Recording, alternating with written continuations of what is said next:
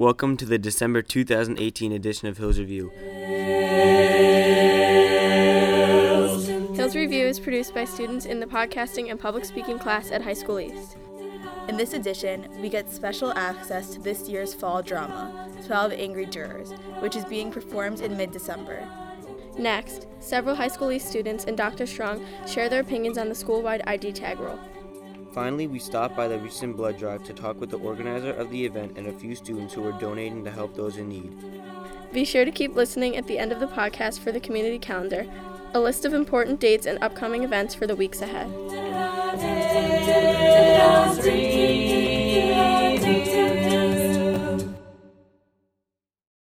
Before we get into this month's podcast, we wanted to let you know about an exciting new partnership between Hills Review and our school newspaper, The Thunderbird.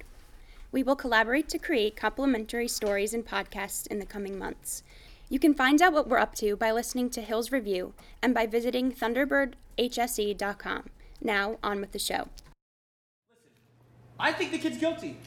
You couldn't change my mind if you talked for 100 years. I don't want to change anybody's mind. Just what do you think? On December 14th and 15th, the Hills East players will put on their production of 12 Angry Jurors. The drama will take place in the High School East Lecture Hall at 7:30 p.m. on both nights. We spend time with the cast and crew, who have been rehearsing since October, to get an inside look at what it takes to bring this relevant play to the stage.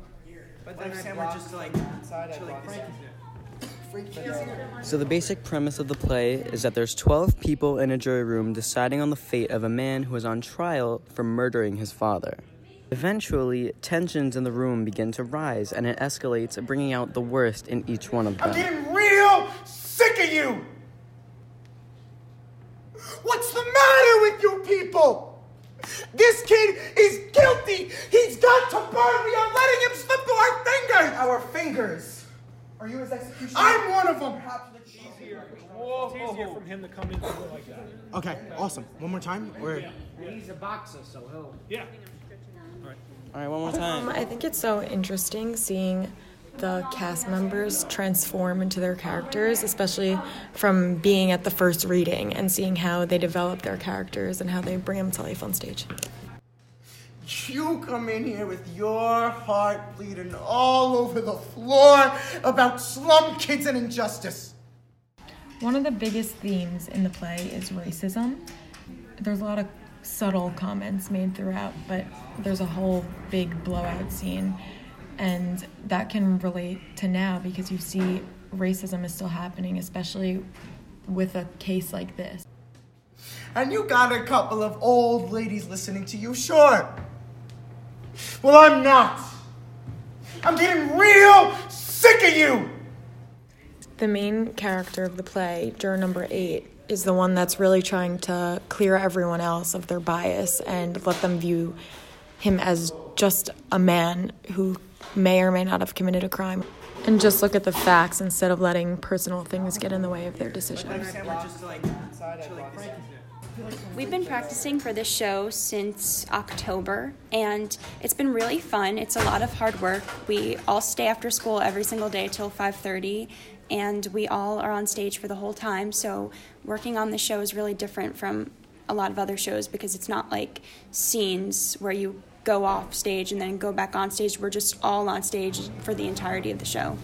The rehearsal process can sometimes be overwhelming, but we all know that it's going to lead up to something worth the work. Come see 12 Angry Jurors on December 14th and 15th.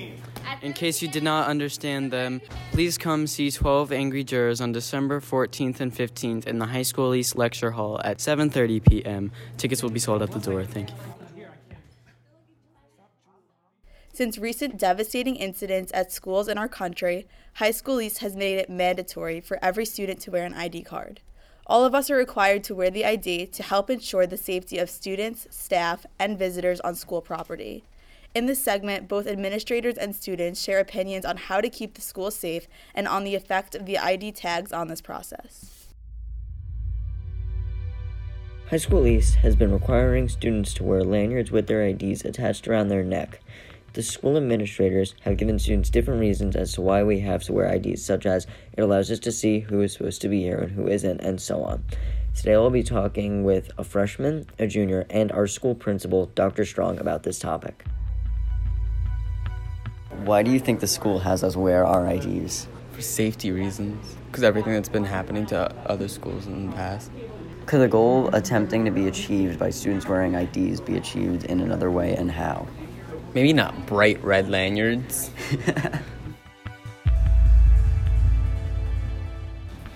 Okay, so I'm here with our high school East principal, Dr. Strong, and I'm going to be asking him some questions about the ID tag rule in our school. Wearing ID tags has certainly been a part of procedure for a long time. I think it was something that was not enforced, though.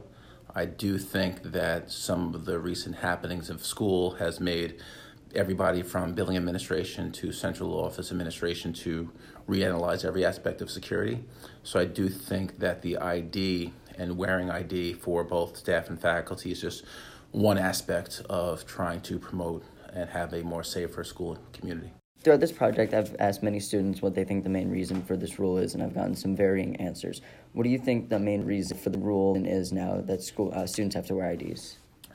Well, I think it's just to improve security on a broad level. So it's not to say that wearing your ID tag is going to be the only thing that you're going to do to try to promote a safer school community, but it's one aspect. We've done a lot of work in ensuring better security at our entrances, locking down certain entrances during the day, and trying to limit and restrict the movement from certain exits around the building as well. So this is just one aspect of a larger plan to try to make the school a safer place. But I do believe that when you do have your ID tags, especially for staff and faculty and security, that it is a quick measure to see that if somebody has their ID tag, then you know that they're welcomed and a part of the school community. If they don't have one, it's a cause to inquire, to ask a question. And again, I think it brings a certain sense of safety throughout the school community.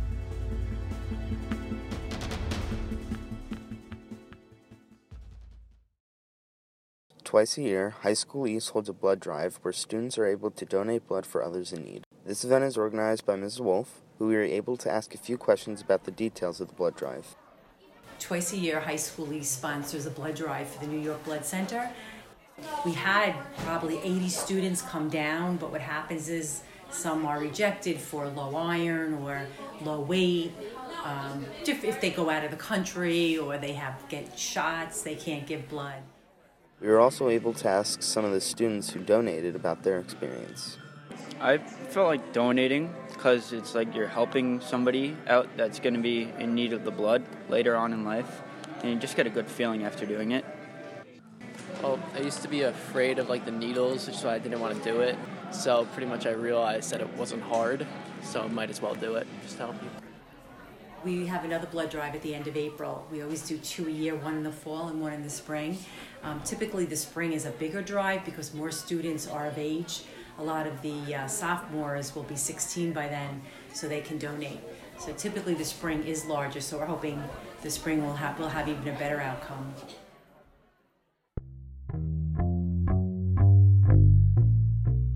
The Hills Review team reminds you to stay involved and up to date with school happenings and events at High School East. Here are a few important things to keep in mind for the weeks ahead.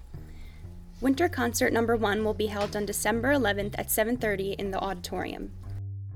Winter Concert Number 2 will be held on December 13th. Second quarter interns are available on December 14th. The fall drama 12 Angry Jurors will take place on December 14th and 15th at 7:30 in the lecture hall. On December 18th, the PTSA will hold a meeting in the High School East Library at 9:30. Winter Concert Number 3 will be on December 18th at 7:30 in the auditorium. The AASO will hold a Kwanzaa performance at 7 in the lecture hall on December 19th. Christmas and New Year's recess is from December 24th to January 1st. Be sure to check the school website for further details or any schedule changes. Happy holidays and thank you for listening. To automatically receive future podcasts, be sure to subscribe using the Apple Podcast app. You can also visit us at soundcloud.com/hillsreview, where you can find the current episode as well as all of our archive stories.